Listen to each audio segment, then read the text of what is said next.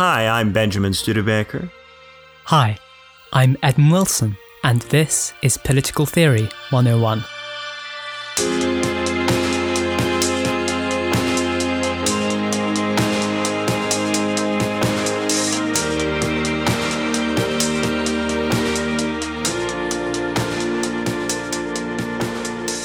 So today on Political Theory 101, we're going to talk about Kant and Fichte. And Edmund is going to do the introduction for it, and it's part of a kind of two-part series we're going to do, where we discuss how first nationalism and then Marxism branch off from the German liberal tradition. And today we're starting with nationalism, and Edmund's going to do the introduction. Go ahead, Edmund. People often think of nationalism as something that's set apart from liberalism and is set against it. For instance, in a recent book by John Mearsheimer, Mearsheimer argues that nationalism often trumps liberalism in political contests and elections because liberalism focuses on the individual, separate from society, whereas nationalism focuses on the group. And because we are social beings, Mearsheimer thinks that nationalism has a natural advantage over liberalism, because nationalism is about society in some way, and individualism is about the individual. Individualism celebrates separateness, distinctiveness, or disunity, while nationalism celebrates social unity. And I think one thing that this initial framing might miss, and Mearsheimer by no means ignores this, is the fact that nationalism also, in some respect, prioritizes a form of division and disunity. Because nationalism isn't just about celebrating a particular group of people, but it's also about saying that this group, this nation, is separate from other groups, other nations. And in this respect, I think we can see a connection between liberalism and nationalism, perhaps a surprising way in which there are liberal roots to nationalist thought. And I think this can be traced back, in some respects, to the relation between the thought of Immanuel Kant and Johann Gottlieb Fichte. And Kant was writing in the 18th and early 19th centuries, born in 1724 to a family of harness makers in Königsberg, East Prussia.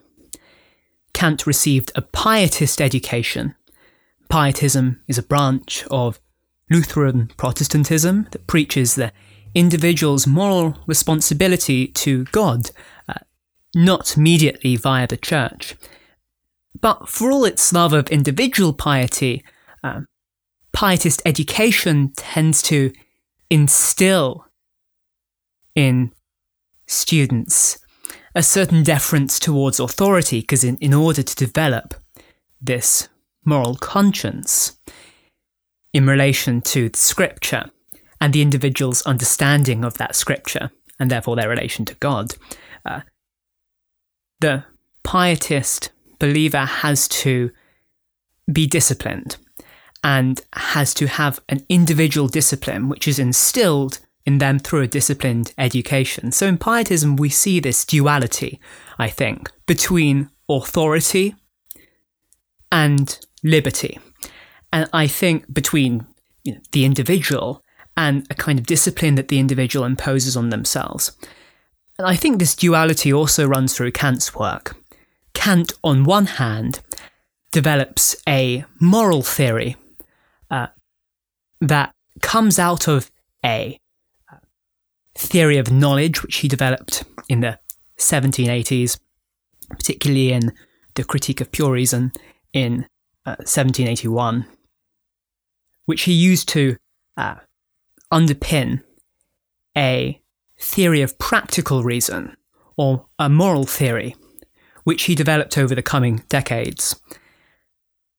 And the Critique of Pure Reason begins with the notion that we as individuals do not necessarily perceive the world as it is directly.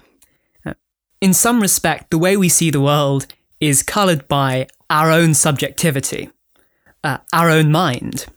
And so instead of making our minds conform to the outside world, Kant in the Critique of Pure Reason shows how our perceptions of the outside world conform to our own cognitive structures. And so in the Critique of Pure Reason, you see an image of the subject as the primary focus of knowledge, the primary agent which kind of structures the way we see the world, and in doing so, in a way, the world. And Kant extends this in a way, though in some respects he goes beyond it, in his moral theory, which also centres the subject. But in his moral theory, Kant says that the world that we see, the world that our minds present to us, a world of a series of perceptions and experiences that we understand through certain categories like cause and effect. This world, this phenomenal world, isn't all there is. For Kant, there's another world, and there must be another world, because for there to be a moral law, a law not just of what is, but prescribes what we ought to do. Rules not of understanding how things relate to each other in the world as it is, but laws which describe the world as it ought to be. And in order to have such a moral law, Kant argues that we have to imagine ourselves as autonomous. He says that the kind of subjectivity that we obviously already have, because we are, in some respects, embodied, separate people who naturally experience the world in certain subjective ways. Kant also wants to say that for us to have morality, we have to assume a certain deeper individualism. We have to go further with centering the subject. We have to presuppose that we are free. For Kant, ought implies can. In order to behave in a moral way, we have to be able to hold individuals responsible for things that they do. And for that to happen, we have to presuppose a world beyond the world of cause and effect, because of course, in the phenomenal world, the world which we experience, everything happens for a reason. There is always a series of causes and effects which proceed according to natural laws. Though Kant makes these natural laws about the subject imposing an order on the world, Kant nonetheless still basically accepts the kind of Newtonian physics in his account of perception, that everything happens according to very regular determinate laws. In the phenomenal world for Kant, it is obvious that we are not free. We are not autonomous, because every decision we make proceeds according to a set of prior things that happen. But in the noumenal world, the world as it ought to be, a kind of deeper, more metaphysical existence, Kant says that we can postulate that we are free. We can't be free in the phenomenal world, but we must postulate, as a postulate of practical reason, as he calls it, our autonomy, our individual separateness from the world, our ability to influence the world freely, independently, autonomously. And that, for Kant, is the ground for all morality. He has a lot of other moral premises beside that, but he thinks that at the centre of it all, at the centre of the world as it ought to be, is the subject, the autonomous human being who is able to influence and make decisions with no constraint except from the moral law. And so Kant has this moral theory on the one hand, which centres the subject, centres the individual, even more than his theory of perception and knowledge. But he also has a political theory, and the political theory isn't noticed as much, partly, I think, for good reasons, because the political theory isn't as novel as the moral theory. There aren't many thinkers in history who have as fleshed out a concept of autonomy as Kant, at least until Kant wrote. There were people who were emphasising the individual and the individual being at the centre of the universe around the time Kant was writing. But Kant's political theory is quite different, because you would think that if the individual is what matters, then Kant would endorse some kind of politics that is about worshipping the individual, that is about worshipping the individual's autonomy, and therefore that acts as some kind of constraint on the state. That might mean that states have to be small to conform to the wills of each individual, or that every individual has a right to rebel against the state. But Kant says this is not the case. For Kant, it is only possible to live peacefully with one another, insofar as we are constrained by the coercive laws of the state. And Kant is not okay with subjects rebelling against the state. And this is, in many ways, shocking.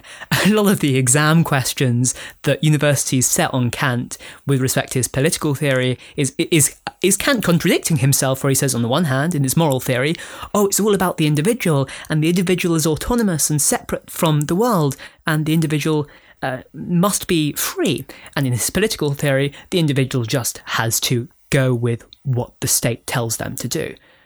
Kant wants states to be republican or democratic. He wants there to be something short of Hobbes's absolute monarchy.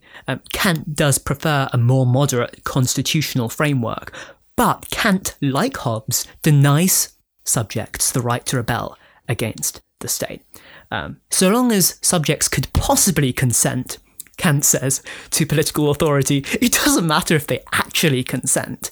And in this way, Kant is a bit like Hobbes in developing a social contract theory which is hypothetical, not actual. Subjects don't need to actually say, I hereby surrender my right to all things to the state. Just as so long as they could do it, Kant and Hobbes think, it's fine.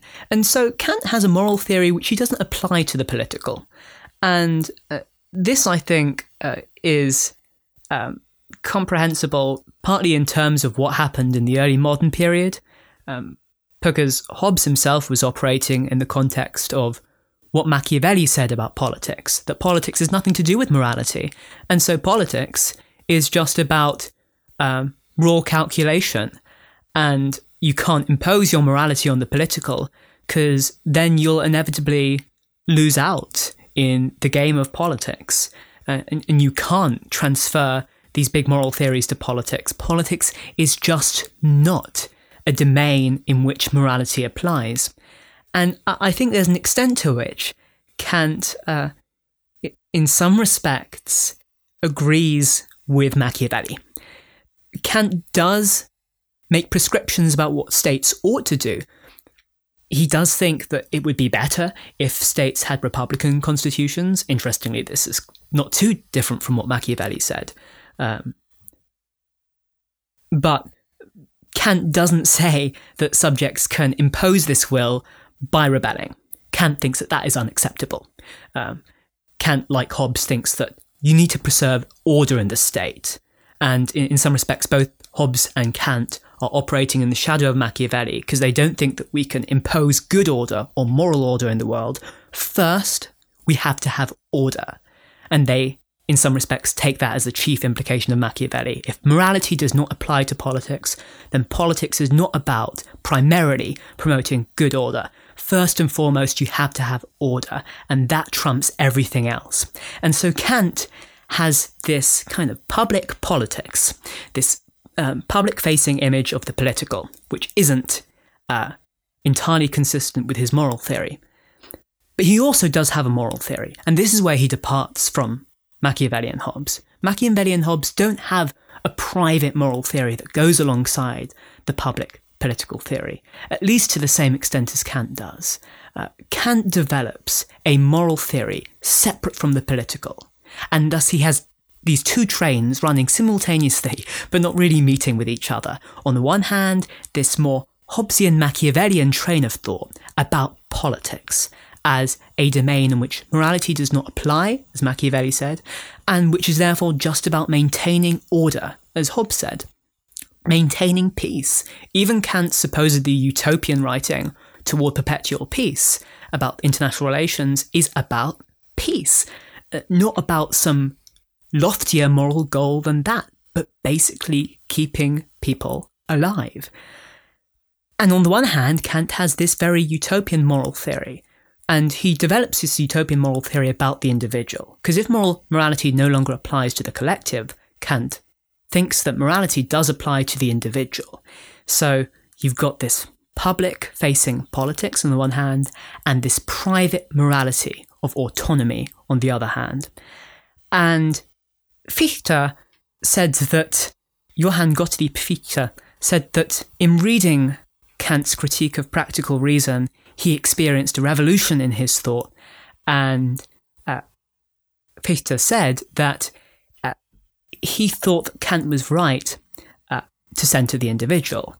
In Fichte's Wissenschaftslehre, his theory of science, in 1794-1795, he argued that the principle the I posits itself is the fundamental principle of all things.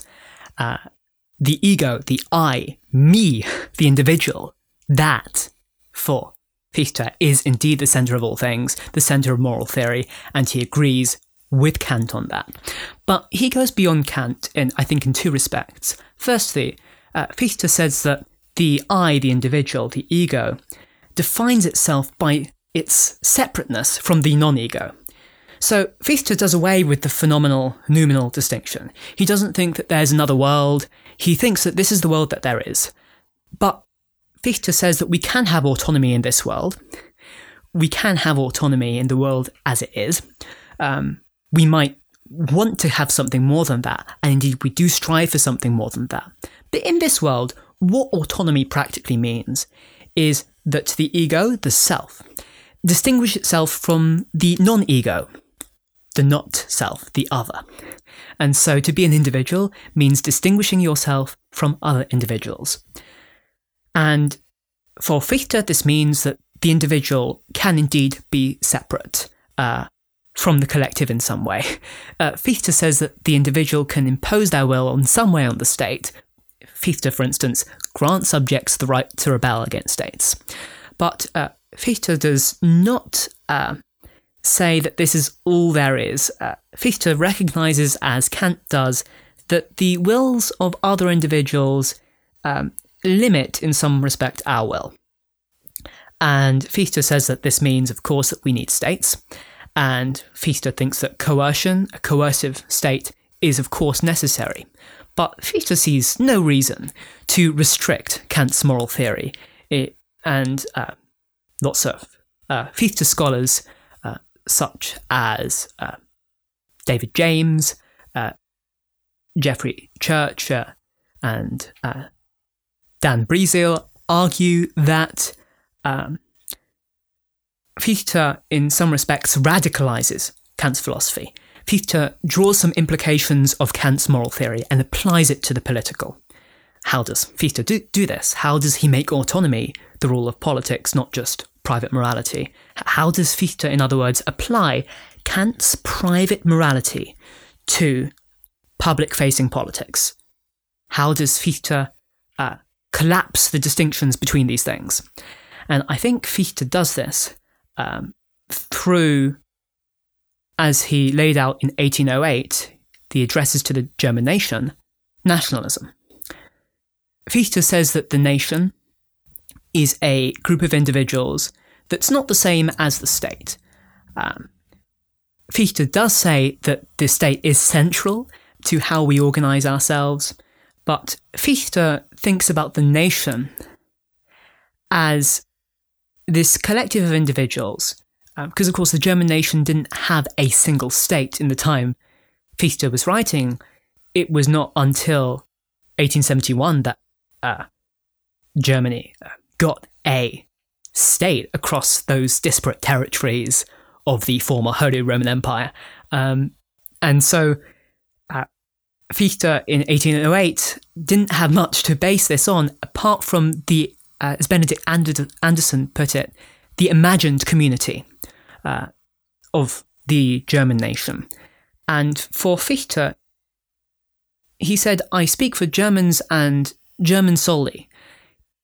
And he is thinking of the nation, I would contend, as a macrocosm of the Kantian individual.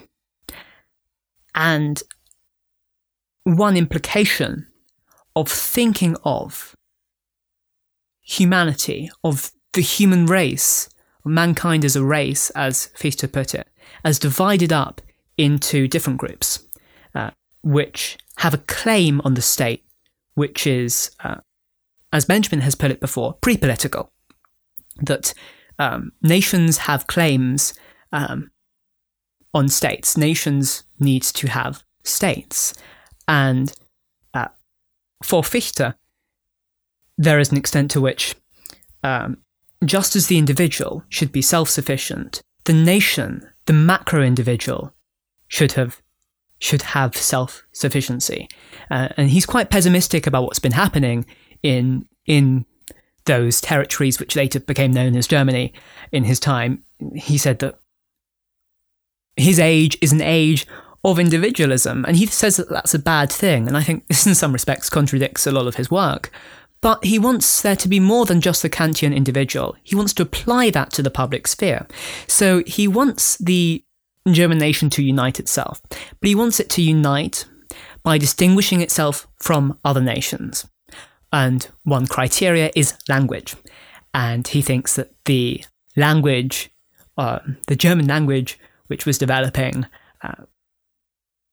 and particularly among the elite classes of the time, and there's been a lot of scholarship on how one reason why Kant's Critique of Pure Reason is so complicated and difficult to read is because German as a literary language was going through a process of development that took some time, and it was in some respects only really beginning as a scientific theoretical language. And Fichte argues that this German language is the basis for the state, the basis for a nation that also has a state, a nation state. And he argues, of course, that every state should, every nation, every group of people united in some respect by ties like language should have a state. And he says that the nation, of course, internally should unify. He says, I speak for Germans only and of Germans simply, without acknowledging, indeed leaving aside and rejecting all the divisive distinctions that unhappy events have wrought for centuries in this one nation. But one of the ways in which he tries to make this possible is by distinguishing the German nation from other nations. First and foremostly in the concept of autonomy, or as he put it, self-sufficiency. Whatever has lost its self-sufficiency, Fichte writes, has simultaneously lost its capacity to intervene in the stream of time and freely to determine the content thereof. So Fichte wants the German nation, this imagined community, this imagined macrocosm of the Kantian individual, to be autonomous, to be separate in some respect from the rest of the world, but also influencing it. And I think we can think of the ways in which nationalism restricts citizenship, and the nation-state restricts citizenship to members of this imagined entity called the nation, as an outcome of the notion of autonomy. Because saying that the individual is autonomous means, in some respects, saying that each individual is separated by their experiences. Kant admits this in the Critique of Judgment, that in our aesthetic tastes, we are subjective. Now, tastes of what we like and what we don't like, we behave in a necessarily individualistic way, in a way that's separate from other individuals. And in the same way, if we think of the nation, in Fichte's sense, as an autonomous subject, as an individual, then what we're doing in imposing that structure of autonomy is we are limiting the content of what a state can be. We are saying that as each nation must, if it is an individual, have different experiences from every other nation, it must therefore be limited somewhat in what can unite the members of said nation. And that means that for Fichte, the criteria of the nation state, must be more limited than what the criteria of the state used to be. You can't just say a state is a multitude of citizens. You have to go further than that and say, well, a rational state, as Fichte put it, must be a unity of subjects united by certain characteristics, which are determined by the structure of the nation as an autonomous subject. And so I think that's perhaps the link that we can draw here, that Fichte tried to apply Kant's private morality of autonomy to the public sphere by characterizing a pre-political entity called the nation, and by distinguishing that entity from other entities, and by drawing this self-other division in the same way that he does in the private individual sphere, at the public level, at the collective level.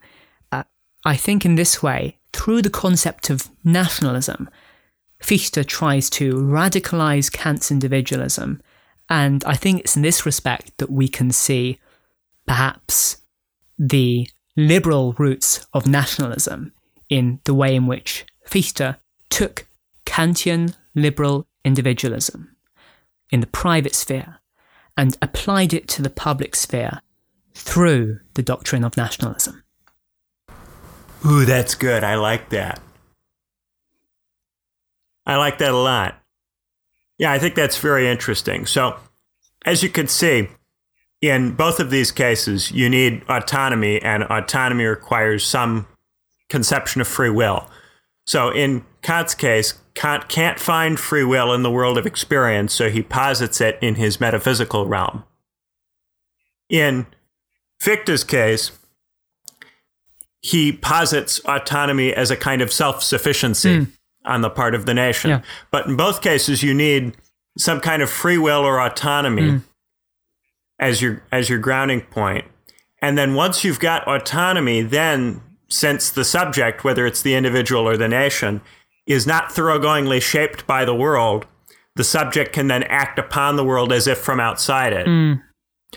And when I use that term pre-political that Edmund so kindly credited me with using, when I'm talking about pre-political, I'm talking about treating something as if it's autonomous in this Kantian or Fichtean sense, treating it as if it has causal power independent of political arrangements. And in this way, liberals and nationalists argue that these pre-political entities that are more fundamental for them than the state have claims on the state. So the individualist liberal will say that individuals have a claim to be represented in some way by the state. And the nationalist will claim that nations have some claim to be represented in some way by the state. Because for both liberals and nationalists, there's something that comes before the state that has autonomy and freedom and so can exist independently of social arrangements. Yeah. No, I think that you are definitely going in the right direction there. Yeah, I guess the notion of pre-political individuals, pre-political nations, there's a sense in which Fichte is doing quite a lot of work here, because Kant does not, in his political writings, straightforwardly apply his concept of the individual. Kant does say that there are respects in which individuals, the notion of a pre-political individual constrains the state and means that some kind of republican constitution is ideal. And it means that Kant is quite okay with commerce and with the spread of commerce, partly because it allows individuals to make decisions of their own accord. But it's kind of similar to Smith in the last episode, where we made the point that Smith is saying, yes, you need to have some level of moral virtue for society to function well, but that virtue for Smith is taken care of in the private sphere. So even though Smith would say, yes, the market economy requires people with strong moral sentiments, he would say that those moral sentiments are to be provided for in the private sphere, and therefore his political theory does not have to offer an account of how those sentiments will be generated. Similarly, for Kant, you have that sharp division between the public political theory and the private moral theory, where for Kant, it would be great if the public political theory aligned in some way with facilitating the private moral theory through some kind of republicanism or something. But that isn't necessary. And indeed, because in political theory, politics is more fundamental and the maintenance of order is more fundamental than the pursuit of moral values, Kant is entirely at peace with having a state which doesn't meaningfully attempt to produce his moral theory. Whereas Fichte both radicalizes the individualism as individualism.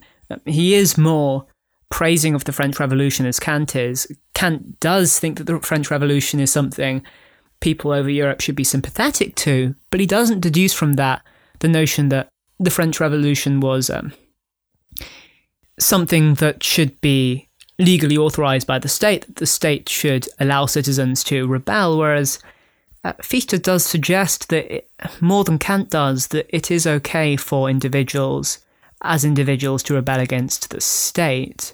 But through the state's use of coercion, Fichte wants to limit that. And so Fichte, in some respects, both makes the pre-political individual central to his political theory, and also makes the pre-political nation central. You can have both anarchist and nationalist readings of Fichte. Yeah, and that comes out of the fact that liberalism, understood broadly, modern political theory loves to posit pre-political entities that have claims on the political. And this seems to be the way of kind of fighting back against Machiavelli. It comes out of what Machiavelli contributed, but it's a way of trying to bring morality and politics back together. Yeah. Right? And it's a way of doing it so Machiavelli says, you have to have this political normativity that is separate and distinct from morality. And a lot of the moral theorists of the 18th century more or less agree with that and posit moral theories that are not straightforwardly political. I think that Kant does that. I think that Smith does that. I think that where it starts to change is with nationalism, because nationalism will say that it is the nation that is pre-political rather than the individual. And of course, a nation, an abstraction like that is easier to represent than specific individuals. I think part of the reason why Kant's individualism could not produce a political theory It's the same reason that, say, Hobbes, in his concept of representation, does not give the individual subjects any claims to be individually represented. Right. Yeah. They are only collectively represented. The sovereign, in Hobbes's theory, personates the commonwealth, which is a fiction. Yeah. Right? And therefore, the sovereign is representing the commonwealth rather than the individuals in the multitude. They can only be represented by the sovereign, mediated through the abstraction of the commonwealth. And so similarly here, you couldn't really make a representative argument out of Kant's political theory, because if you have all of these individuals that are distinctive selves, that are autonomous, that are thinking in their own way, the only way you could unify them is if there is a universal moral law that they all aligned with. And that would require that they all be morally perfectly good, that they all be able to live well. And that would be, in Kant's very, very ideal moral theory, the kingdom of ends. Where you have everyone autonomously choosing to be morally good and everyone abiding by the universal law. And in that kingdom of ends, would we even need a state? Why would we need one? The state is necessary because we don't live in a kingdom of ends of that kind, because we don't have people who exercise their autonomy to align with the universal law to anything like the degree that would be necessary to have that universal kingdom of ends. And so because we don't have people autonomously just choosing to submit to the universal moral law, to God for Kant, because God is central in his moral theory too. Because we don't have that, Kant can't have a politics which is consistent with the autonomy, because we are free for Kant to exercise our autonomy in all kinds of other ways. We are free, to fail to submit to the moral law. You can't have a politics that comes out of that freedom. But if you instead conceive of the free agent as a nation, and you define a nation as unified around a batch of cultural signifiers or a way of life, then it's easier to conceive of a state which represents that collective fiction. Right? And so this is kind of how the concept of the nation is very different from, say, Hobbes's Commonwealth. Because Hobbes's Commonwealth, when you come together to form the Commonwealth for Hobbes, you don't get to bring any of your personal beliefs into the formation of the Commonwealth. The sovereign decides what the Commonwealth is. And you don't get any further say in the substantive content of the Commonwealth. By contrast, a nation, because a nation has to be unified around a basket of cultural signifiers, things like language or religion or behaviors, it has more substance to it. And so there's a possibility of challenging the state, saying that the state is not actually aligning with the values of the nation. That there's a state-nation conflict. For Hobbes, the sovereign has the right to decide what the Commonwealth is. You've given up your right to make that decision to the sovereign. So there's no basis for pitting the Commonwealth against the sovereign. The Commonwealth is personated by the sovereign, so the Commonwealth just is whatever the sovereign asserts it to be. But here, because the nation is pre-political, the nation is something that the state has to answer to in some way. And the nation is a more realistic, plausible thing to have a state answer to than the individual, because there are too many individuals and they're too different from each other. They're too multitudinous in Hobbes's language. Yeah. And so liberalism could not produce a political theory until it became nationalist. Yeah. Because liberal individualism doesn't provide an account for what a state could represent that's realistic, apart from anarchist accounts, which of course negate the state. If you say that actually every individual has to consent to political order, you in your introduction you made some jokes about how Hobbes and Kant say, well, individuals only have to hypothetically be able to consent. right? And the anarchist will say, no, they have to actually consent. Well, that is never going to happen. And so that kind of political theory can only lead to anarchism. Yeah. And there certainly was an anarchist tradition that came out of liberalism and came out of these readings of autonomy. But that tradition did not succeed in producing political order, in part because it has commitments that are inconsistent with the existence of a plausible political order. Yeah. Right? So instead, you end up with nationalism. Nationalism is the realistic outcome of liberalism. Yes, it is. The other tradition that we're not really talking about on this episode so much is utilitarianism. Utilitarianism also tries to do an intermingling of the individual with the collective. And utilitarianism also tries to be political. Yeah. Of course, running through Bentham and Mill. Yeah. And that's a quite different way of trying to bring these things back together. And I think that this is part of what distinguishes, say, continental political theory from the political theory which prevailed in Britain during this period, which was very utilitarian. Yeah. And now in the Anglosphere, there's all this talk of Rawls and post-Rawlsian political theory. And Rawls, of course, was a Kantian contractualist. So Kant made his way back into the Anglosphere through Rawls. But one of the things that's curious about Rawls and Rawlsianism is how much discomfort many Rawlsians have with nationalism. And of course, when Rawls wrote his Law of Peoples, the Law of Peoples posits these separate and distinct peoples in much the same way that Rawls's theory posits separate and distinct individuals in the earlier work. And in many respects, the Law of Peoples looks quite a bit like Fichte. Yeah. There are separate and distinct peoples, and each one's entitled to a state within reason.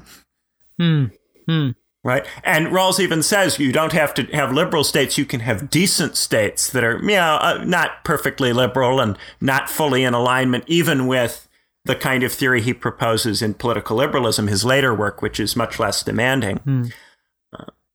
But even those decent states are entitled to go on in whatever form they take and to not be interfered with by liberal states.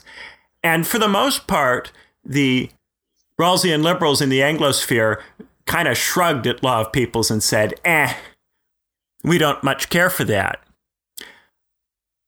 But I think that one of the crises we've seen recently is this Kantian-inflected Rawlsianism that's come back into contemporary political thought, and which has implications that tend to be either anarchist or nationalist. When you look at Rawls's theory, either you're saying that you can have a state and states can take a relatively wide variety of forms, that what counts as a reasonable state is broad enough that it can accommodate lots of different types of states. And that's basically what Rawls argues in Law of Peoples. Or you take it in some different direction and say that unless a state conforms very heavily to a particular value set, it doesn't count as okay. And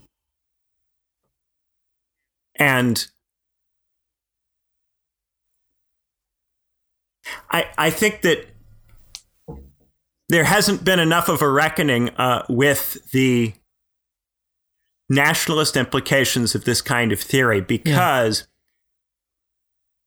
there's also not been enough of a reckoning with the anarchist implications. If it doesn't go in the nationalist direction of there being multiple distinct different nations or peoples that have claims over the state, then it goes in this radically individualist direction where the differences among individuals become too vast. And I think that the way that Rawlsians try to resist that pull in those two directions is by trying to claim that there is some kind of overlapping consensus, that we can get enough people close enough together on enough questions that it won't go in the anarchist direction. So they argue, for instance, that it's a state that no one could reasonably reject, or which everyone would have some reasons to accept, right? And in this way, they're trying to argue that there is some kind of reasonable state which we can get people in practice to go along with, that is kind of in the direction of the kingdom of ends for Kant. It's something that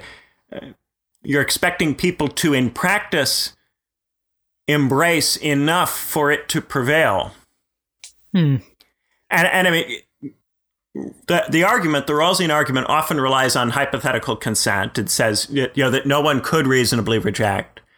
But it also relies on enough people being reasonable, on the concept of the reasonable being broad enough that it includes enough people that you can, in practice, have stability, because Rawls is interested in practical stability.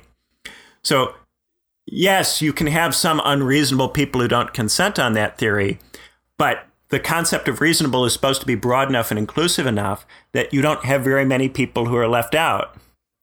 And so I think that the Rawlsian version of Kantianism relies on a consensus existing, which Kant himself, I think, recognized would not exist in the real world.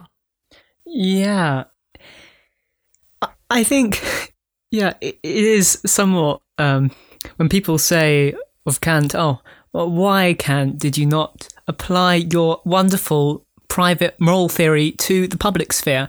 I think this, in some respects, this question that people sometimes ask, Kant may consider that question insulting to his intelligence, because Kant sees it as blindingly obvious that in the political sphere we can't apply this utopian moral theory, because Kant realizes that this moral theory is itself premised on this phenomenal noumenal world distinction, or at least on an exaggerated concept of individual freedom, which can't in practice exist in the physical world, but also in the social world, in our relations with each other. And that's because in our separate bodies, we have different experiences. And I think there is a bit of a difficulty here, and I think it's understandable why Rawls takes Kant in the direction that Rawls takes him through the notion of an overlapping consensus, because Kant has this notion of embodiment which is often taken to be a bit too abstract. There is this notion in the literature of Kant having a view which, as Angelica Nuzzo put in the book Ideal Embodiment, Kant's Theory of Sensibility, Nuzzo argues that Kant has a view of the subject which is very ideal and abstract. Kant thinks that though we do experience the world in the ways that we experience the world, which one would think would be in different ways if we're in separate bodies, surely we experience the world in different ways. Because Kant has this idealist notion of the world, that it's the subject which organizes the world rather than the other way around.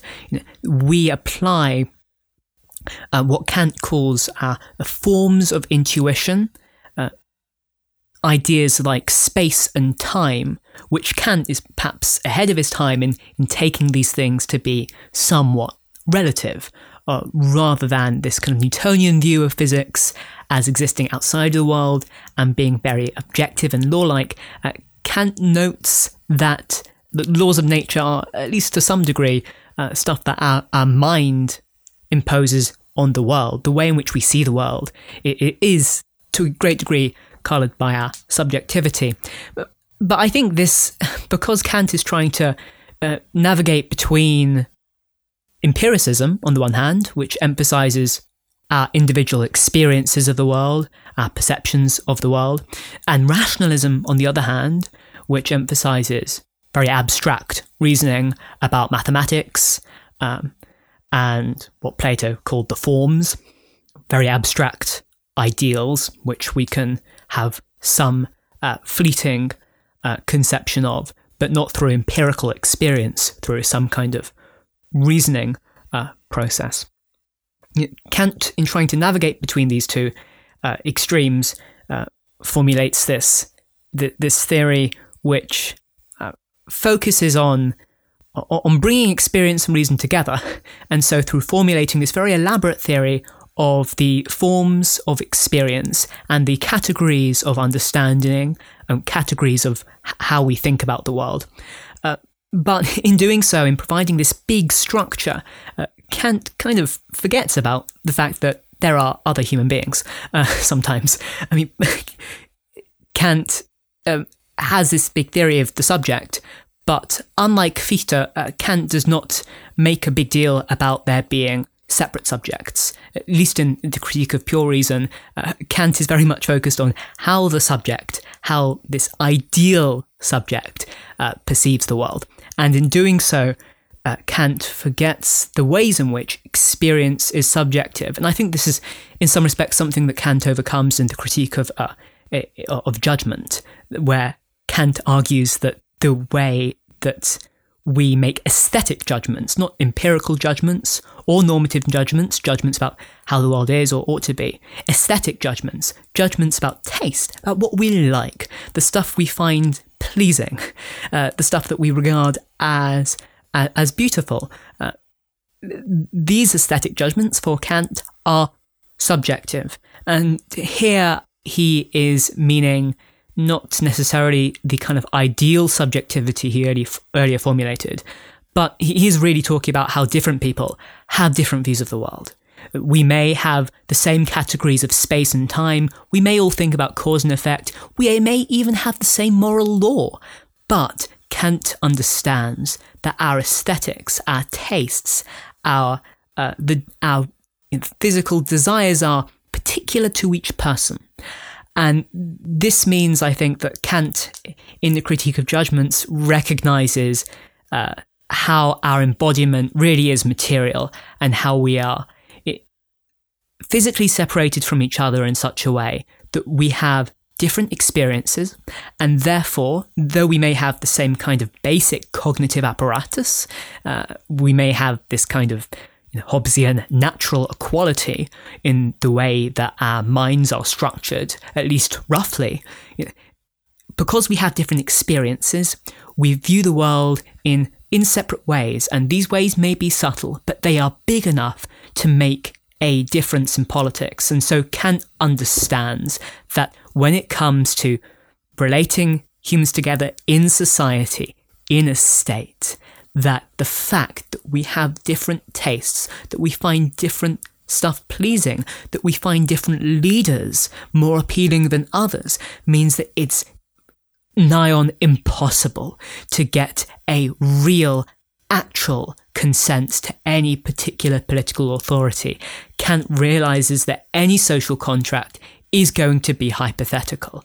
And in this respect, Kant has this very realistic political theory versus a utopian moral theory. And I think one of the ways in which he does this is through noting that which is also central to Hobbes's political theory, which is the fact that we are embodied subjects in separate bodies and having therefore separate experiences. And I think through applying this to the nation, through conceiving the nation as an individual, separate from other individuals, Fichte applies Kant's theory to have this structure of autonomy, this structure of disunity, which implies a certain content of distinctiveness. Because if we are separate, then we will have separate experiences. And if we have separate experiences at the individual level or the, quote, national level, then we will come to different opinions. We will have different views of the world. And of course... This aesthetic point is very important. Yeah. And especially because... So, one of the consequences of the split between morality and politics is that you could have political theories that were very brutish Yeah. And you could have moral theories that were hyper idealized. And because when you pull these things apart, each of them can run off. And when you're not trying to make them fit together, they can become very, very isolated from each other, which is, I think, one of the weaknesses in general of moral political thought, of modern political thought and modern moral philosophy. Because these things have tended to run away, they are very alien and they don't converse very well with each other. And of course, one of the consequences of this is, Kant, in his elaborate utopian moral theory, says that the moral law comes from God and that you need to believe in God to believe in the moral law. And this means that if you stop believing in God, the foundation for morality goes away because the morality relies on a divine commander that can instantiate the moral law. And of course, what happens in continental political theory after Kant, people stop believing in God. And that leads to Nietzsche's claim, that God is dead and we have killed him, you and I. And the German political and moral theorists who follow Kant take it quite seriously that the loss of belief in God has destroyed the basis for morality. And that means that there no longer has to be any pretense of making the politics reflect the morality. Now the politics is purely an aesthetic game, because if morality is dead, then all moral questions are aesthetic questions, which means all moral questions become questions of taste. And if you look at Fichte and Fichte's conception of the nation, what is it that the nation has in common? It's not a commitment to the universal law. It's not a commitment to a moral theory. And the moral theory is universal. The moral theory would theoretically apply to every person, not just to people in particular nations. What does the nation share? The nation shares a bunch of contingent aesthetic tastes, contingent aesthetic cultural behaviors, language, stuff that does not have moral weight. And so what you get is a bunch of nations that assert their autonomy by asserting it. For Fichte, the assertion of the distinction between the self and the other is itself the foundation of that distinction. So these nations, by asserting their existence, make themselves real. Their content is cultural, it's aesthetic. And so, therefore, the states that are being linked up to these aesthetic nations have no moral rootedness at all. And I think a big part of why German political theory becomes so dark in the 20th century is that these theories have laid the foundation for, eventually, Carl Schmitt. Yes. And Carl Schmitt's argument that the nation is a group of friends united around some shared content, and that content can be anything. And it doesn't matter whether that content has any kind of larger moral value, because Schmitt is saying, well, now we've replaced God with whatever it is that we happen to care about, and that can be anything. That's where we end up going with all of this. And I think in large part, as morality, once it was delinked from politics, morality was free to become very, very utopian and unrealistic and irrelevant to the political. And, Machiavelli was saying the church, with its politicized morality, was constraining people in ways that were not good for them. And the church's morality had become opposed to important normative political projects like the unification of Italy. Right? That were important to Machiavelli because he needed to stop France from repeatedly invading Italy and devastating it. And the church was keeping states divided and therefore keeping them vulnerable to invasion from France. Right? So once that happens and you have to break politics off, then morality becomes free to become elaborately unrealistic because there's no need to politically instantiate it. And once morality becomes elaborately unrealistic, it then becomes very easy to simply drop belief in it. Because if the morality is a kind of beautiful but absurd metaphysical picture, it's very easy to just go, well, come on, really? Do we buy that? Kant, in proposing this distinction between the phenomenal experiential world and the noumenal metaphysical realm, he's basically saying in the experiential world, yeah, it's all Newtonian and all cause and effect. But morality can still exist because in this metaphysical plane, we posit it. Mm. And this rests on your willingness to posit it in a metaphysical plane that, by Kant's own admission, is not part of the reality that we experience. Mm. It's very easy to not believe in that. Very, very easy. And Kant's theory straightforwardly implies that once you stop buying that, everything is aesthetic. Yes. And yes. therefore, whatever exists ontologically, whatever's relevant for politics is whatever we happen to assert, with no rules or no limits on what can be asserted. Mm. So it caves in and gives way to a nationalism which becomes thoroughgoingly aesthetic in its value structure, and therefore can't make any moral defense against fascism because it's given up on that. Yeah, I mean, one way in which we can see in Fichte definitely some ways in which Fichte anticipates Schmitt is that in the Foundations of Natural Right in 1797, Fichte writes, the subject must distinguish itself through opposition from the rational being that, as a consequence of the preceding proof, it has assumed to exist outside of itself. So it's through opposition from the other that the self realizes their selfishness, in a way, that you need to distinguish the self through opposition from the other. And very similar to the Schmittian friend-enemy distinctions. Yeah. And this is rooted in a conception of autonomy. He says that in order to, quote, posit itself as an absolutely free being, the subject must separate itself completely from the free being outside it and ascribe its efficacy to itself alone. That which alone made a choice within this subject sphere is the subject's I, the individual, the rational being that becomes determinate through opposition to another rational being, and this individual is characterized by a determinate expression of freedom belonging exclusively to it. Close quote. And of course, what Fichte is saying here is not that we can't relate to each other in society, but when we do, we each have our own sphere.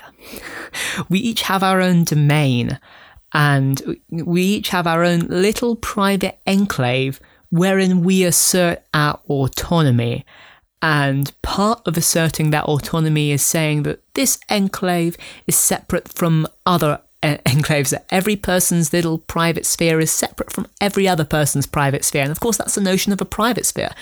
Whereas there is, theoretically, with a state, one public sphere within which people relate to each other, there are many private spheres, because privation is an absence, as Augustine put it, privatio bone, an absence of goodness, and in this case, an absence of the public sphere. And without a shared public sphere, all you have left is embodied individuals, separate from one another, competing in a struggle, as Hobbes put it, of power after power. And I think we definitely see how, as well as Kantian private autonomy and Fichte's application of Kantian private autonomy to the public sphere,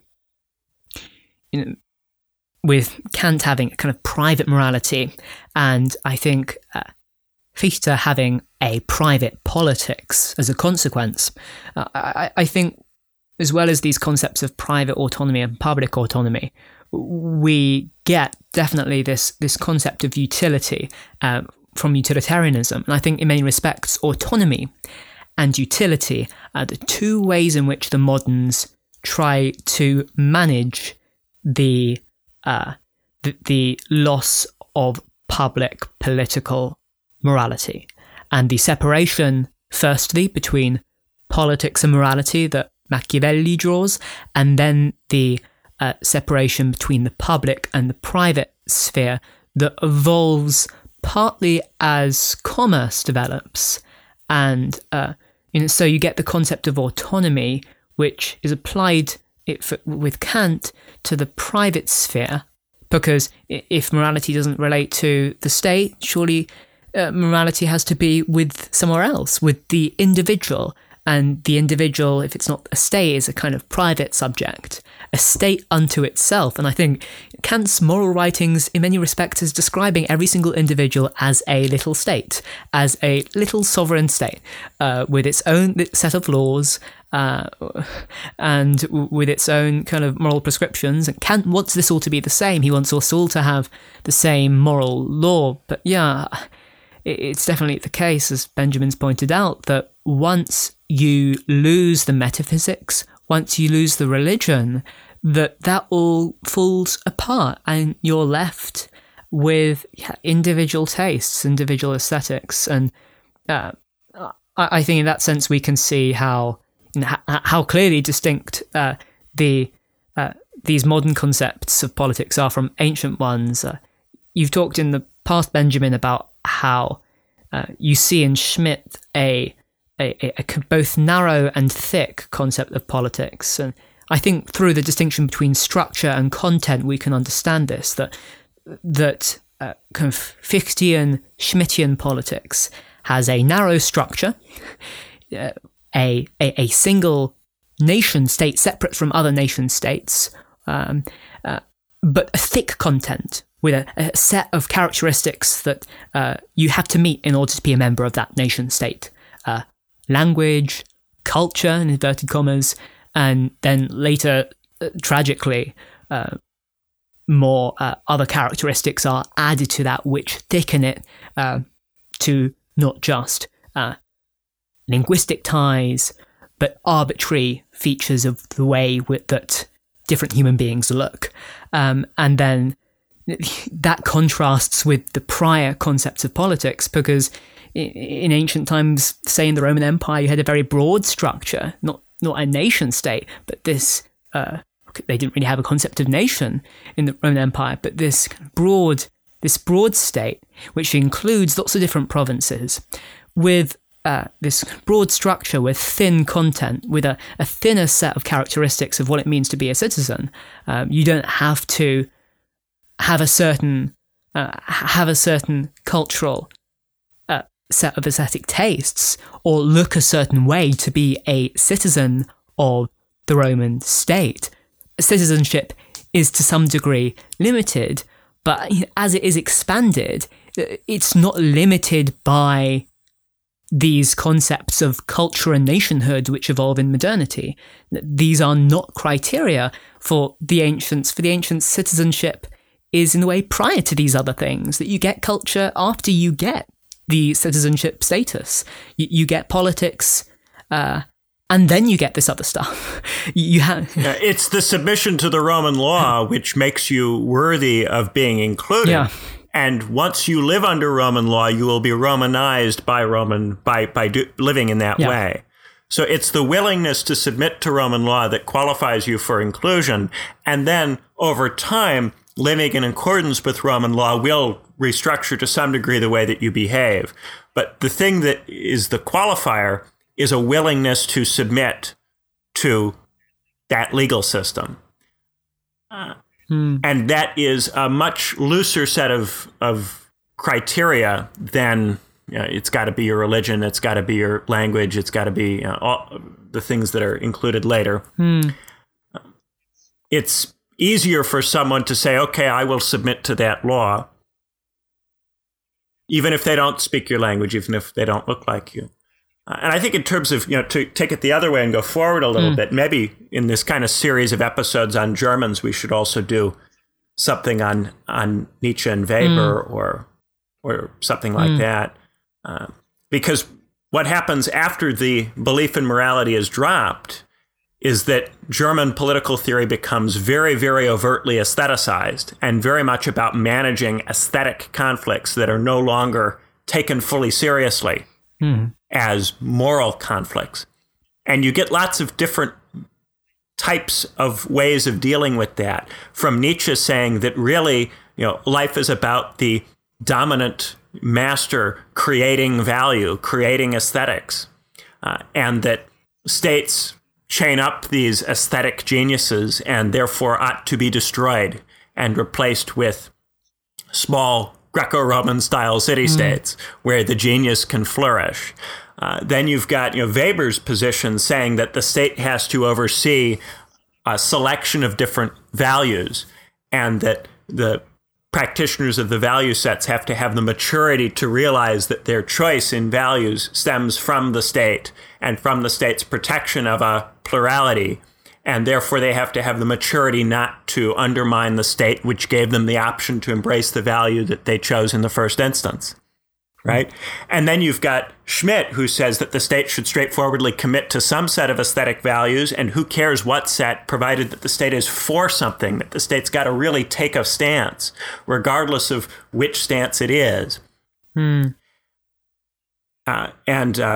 Arendt, who also sees the public sphere as a place where you have a plurality of different values created through intersubjective dialogue. In all of these cases, the state becomes positioned in an aesthetic contest among different value sets that aren't, none of which are inherently morally better, so therefore none of which are right, none of which are wrong. And German political theory begins to celebrate newness in values for its own sake. And difference and variety for its own sake without subjecting these values to moral inquiry. Yes, yeah. Yeah, a celebration of disunity. Yeah. Yes, and so some of those theorists say, but you should still really believe the values, because if you don't really believe them, then, well, what's the point of them? And others say, well, you have to preserve the choice in values, because if you can't autonomously choose, then you don't have autonomy. And autonomy is the thing that is being asserted there as implicitly the value that's most important. And so some of these theorists will go in the more liberal direction of trying to say that it's about the autonomy of the individual.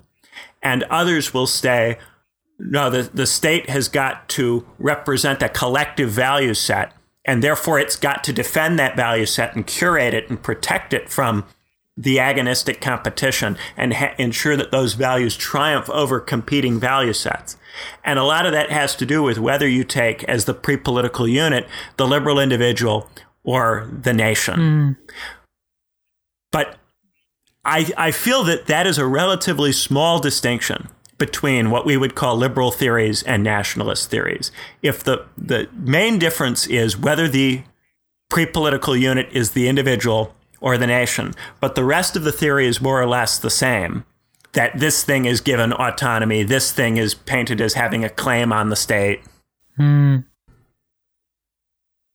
end up with theories that are very close to each other, and that's why someone like Max Weber, who is proposing that the state protects autonomy,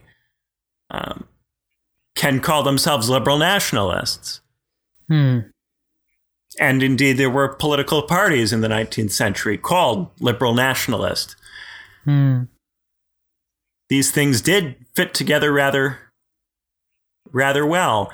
And one of the things that Fichte says is that the French have not properly understood their own revolution. And it's because the German language is better than the French that the Germans do. And the Germans can do it better.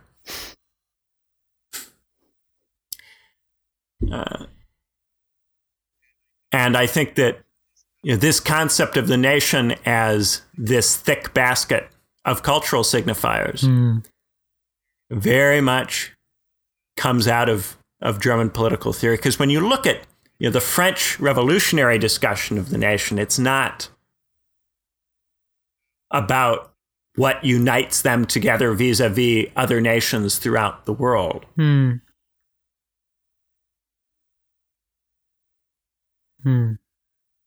It's simply that the state gets its power from the nation, and therefore the state must answer to the nation in some fundamental sense. that sovereignty ultimately resides in the nation.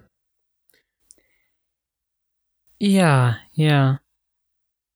And so the French revolutionary theorists, I'm thinking like CA, for instance, give you the very, very beginning of this, but only the very beginning of it. It's this Kantian emphasis on autonomy and on value choice that fleshes out nationalism in the German accounts. Yes. And so you really can't have nationalism without this liberal autonomy emphasis. Yeah. And nationalists who are passionate about defending nationalism will say, no, they're defensive nationalists. They think that every nation should get its own state and that states shouldn't try to impose their national characteristics onto other nations, except in self-defense. Yeah. And in this way, frame nationalism as a way of defending plurality. These things are they're very intermeshed. And that becomes clearer, I think, when you look at it in the broad historical lens of all of the different ways of thinking about individual and collective, which preceded this modern emphasis on autonomy. Yeah. And it's very modern because you don't really see it until Kant and Smith and the 18th century, really. Yeah. Machiavelli splits the moral and the political off, but Machiavelli isn't positing the individual as existing outside of politics. Yeah. Quite the contrary, really. Machiavelli is still trying to do this. Machiavelli made the split in service of trying to bring back Roman values. Yeah. But of course, Roman values are not Roman values once the moral and the political are split. Yeah. It wasn't until relatively late in the game that we got this emphasis on autonomy. Yeah. And I do think it's caused so much trouble in political theory. Because it's a fundamentally unrealistic principle, which Kant understood, which is why he didn't try to build a political theory out of it. But that hasn't stopped the anarchists and the nationalists from trying. Yeah. Anyway, I think that about wraps us up for this week, unless you've got anything you'd like to add, Edmund. Yeah, I think that one other thing I'd add is that there's a sense in which politics, because of course in saying something's pre-political, we're assuming some kind of concept of politics. And because of course for Kant, Fichte, and even for Schmitt, what they're doing is not formulating a concept of politics. Schmitt says that his friend-enemy division, this is the concept of the political. He entitles the work the concept of the political. And I guess one question is, why do we think that's not political? I think one reason is that politics is, and I will say the word, is finding a golden mean between, on the one hand, our material needs, our survival needs, and our moral values, our reason, and indeed our aesthetics. That kind of bundle of things that's sometimes referred to as philosophy by Aristotle, or as culture by more modern thinkers. There is this balance, this polarity between, on the one hand, the stuff we need to survive and the stuff we need to thrive. We've referred to this in previous podcast episodes as the first political question, as Bernard Williams puts it, which is a question Hobbes is primarily interested in. The question of how to survive. What do we need to survive? On the other hand, the second political question, how can, once a political order is established, which keeps subjects alive, how can that political order be made acceptable to subjects? We call this the second political question. And I think that in some respects, politics is about balancing between these two things, between our material needs and our values. And I think that one thing that we found in this episode is that autonomy is in some respect a flight from the political, because it emphasizes the cultural or moral or philosophical side of things disproportionately. It emphasizes our moral needs, and it tries to treat morality separately from politics. And when you treat morality separately from politics, you get some kind of autonomy concept, because if you've got no state, what can possibly enforce morality? It's got to be, for Kant, the individual, and we've got to conceive of the individual as some kind of sovereign, because without the state, without an external state, you need an internal state, a state that's within each and every one of us. And on the other hand, as well as this individualism, this autonomy fetish that culminates with Fichte in nationalism as a macrocosm of the liberal individual, you've also got, on the one hand, and we've touched on it, this notion of utility, of utilitarianism, the satisfaction of our material needs, but also our satisfying people's preferences, but often to do with economic utility, to do with the things that people need or think they need or want that relate to their bodies. Whereas the notion of autonomy is often very spiritual, framed as some kind of metaphysical separateness.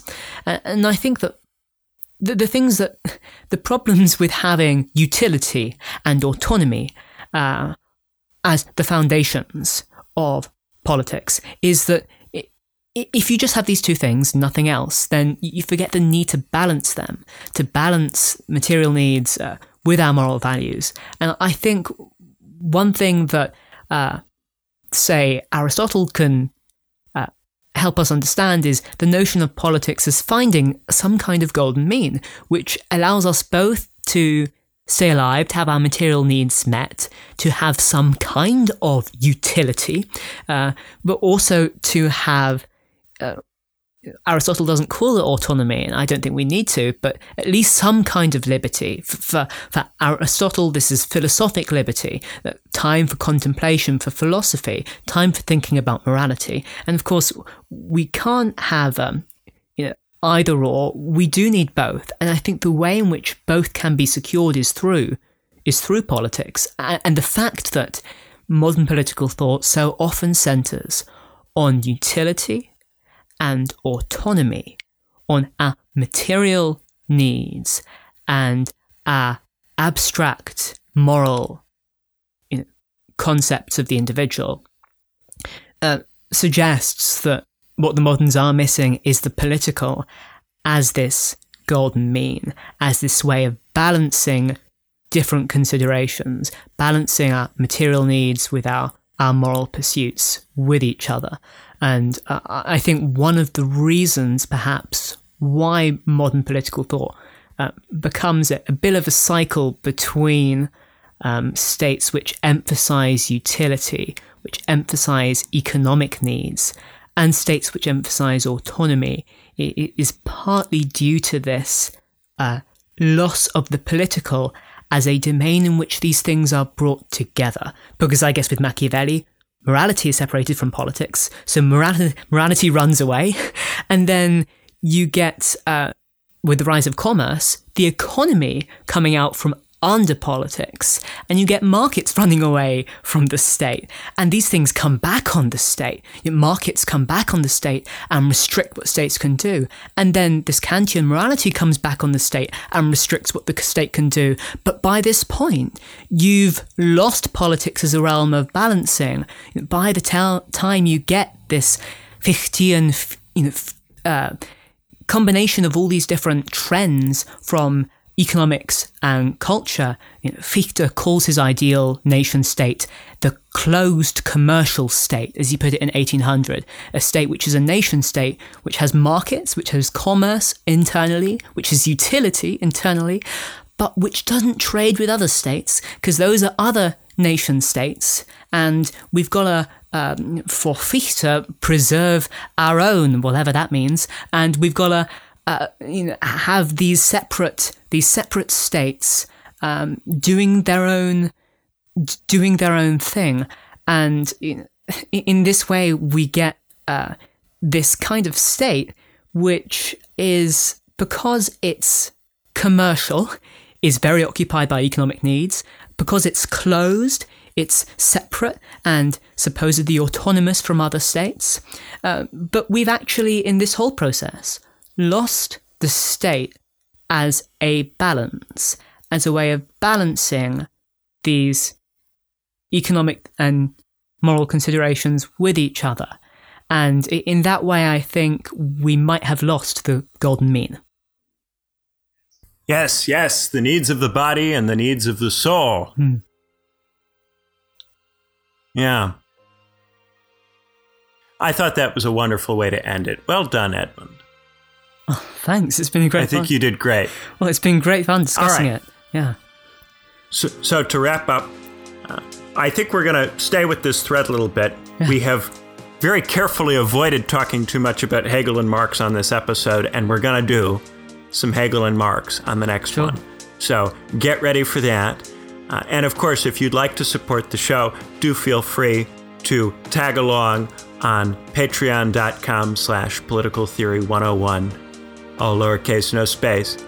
Thank you guys so much for listening, and we'll see you next time when we've got more Germans. Bye. Bye.